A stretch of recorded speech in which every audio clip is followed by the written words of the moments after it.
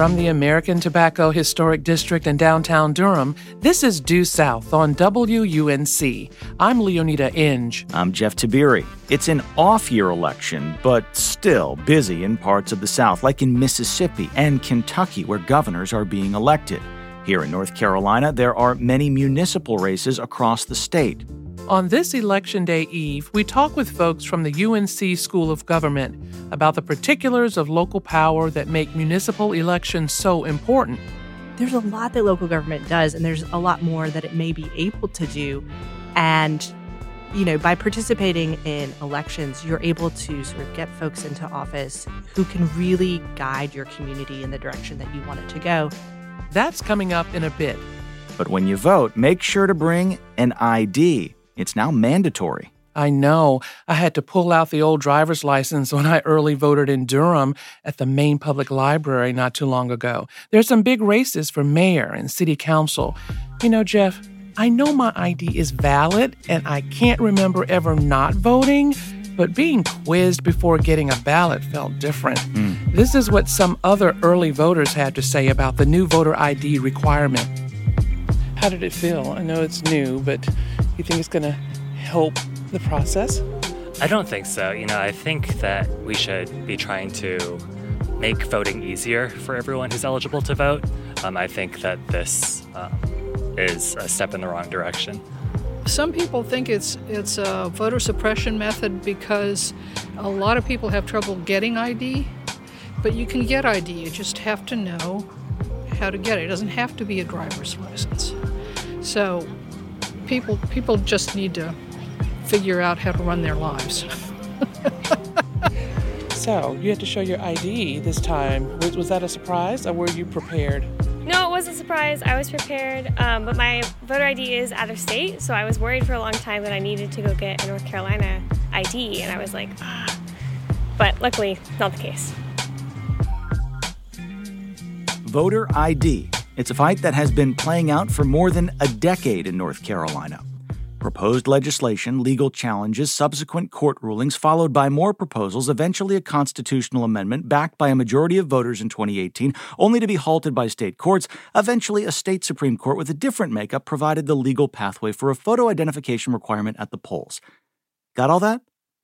If you live in a county that has already held its municipal election this year, you have probably gained some experience and knowledge that North Carolina now does have a voter ID requirement at polls across the state. And here to help unpack some of the impact as well as the changes that are confronting potential voters under the new law is Tyler Daye, Policy and Civic Engagement Manager for Common Cause North Carolina. Tyler, welcome to Due South. Thank you. Happy to be here. All right, we're nearing the end of this municipal election season. The 17 days of early voting are behind us. Election Day tomorrow, which means many voters in the state have already experienced the difference between this year's process and previous iterations. What's your sense of how the transition is going? Well, so far, to my knowledge, it seems to be going smoothly. I know that we're doing a lot of events to educate voters about the changes. So we actually held 25 town halls across the state, and we talked about voter ID and some of the election law changes coming up next year with Senate Bill 747 and 749. And also we gave people an opportunity to talk about whatever they wanted to share with their legislators. And so now we started having community education events where we're going more in depth on voter ID and talking about, what types of IDs are acceptable, and everything that you need to know going to the polls, as well as the other election bills. I'd love for you. I want to just build on that. That's your Unite NC tour, and tell me some of the basics. Obviously, your driver's license is good. What else is good, and what notably is not going to be permissible or hasn't been permissible at the polls? As you said, for most voters, you've got your driver's license, and you can use that as long as it's not been expired for more than a year.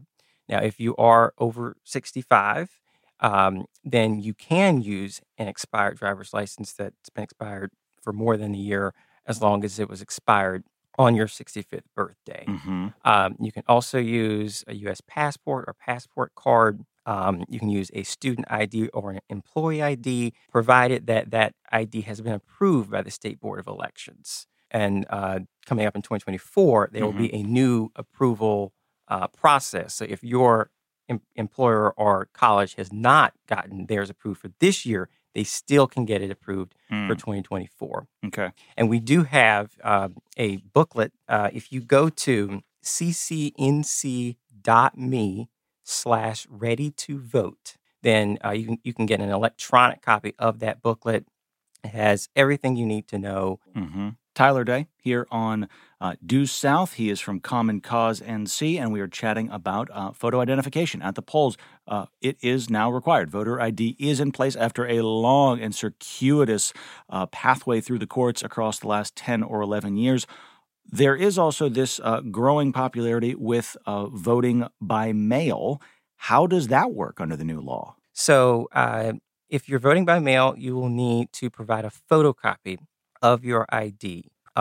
If you don't have a photocopy, or I should say a printer at home or anything that you can use to do that, you can fill out a voter ID exception form and list that as a reason why you couldn't provide ID. And as long as you fill that out truthfully and completely, then your vote will count. The County Board of Elections is required to count it. And getting technical, is that technically a provisional ballot or no? Yes, that would be a provisional ballot. Okay. But again, as long as you fill it out correctly and completely, then the Board of Elections is required to count it. And you can also get a free ID at the County Board of Elections office. And that is available through early voting. So through the last day of early voting. You can't do that during the period after early voting ends or on election day. Okay. And same-day registration. If people are listening to this on this Monday, the day before the election, and they want to register at the polls tomorrow in these municipal elections, can they do that? Yes. But you will have to show your ID in addition to a document showing your proof of residence, same documents you would have had to have shown previously. So yes. We've got almost 20 public universities as part of the UNC system. We've got dozens and dozens of private colleges. How does a college student, be it a junior at Davidson, a senior at UNC Asheville, how do they know if that student ID is going to be accepted? If you go to ccnc.me/ready-to-vote, that will take you to our booklet, and within it, you'll see a QR code that you can scan that will take you to the list of colleges and universities, so you can see if your school is on the list. And like I said, if it's not on the list for this year, please encourage your university or our employer, because it could be your county, not just for students, but for county employees, that they could get their IDs approved. But again, it has to go through the State Board of Elections. They have a review process, and I would hope that we can get as many of those approved heading into 2024 as possible. Tyler, these municipal elections are taking place in the recent aftermath of there being new districts, congressional and legislative. I understand you have spent a lot of time recently working to educate voters around redistricting changes, because, of course, this can cause some confusion as well. Tell us briefly about what you're doing there. Yes. So actually, as a part of the community education events, I am talking about the changes in the maps, going through how each, the congressional, the House, and the Senate maps have changed from what they were before, and what it means for voters. To me, the whole purpose of a representative democracy is to have people representing your community. And that all starts with how the districts are drawn. They should be drawn to represent communities, not to make it easy for politicians. One of the criterion that state lawmakers use when redistricting is quite literally incumbent protection or incumbency protection. They literally will draw maps to protect themselves. Just to understand, and this isn't a secret or anything, but to your point, that is something that they legally do and have done for many, many decades. Tyler Daye is Policy and Civic Engagement Manager for Common Cause North Carolina, and he has been your guest here on Due South. Tyler, thank you. Thank you. If you don't like who's in there, vote them out. That's what election day is all about. The biggest gun we've got is called the ballot box. So if you don't like who's in there, vote them out. Vote them out.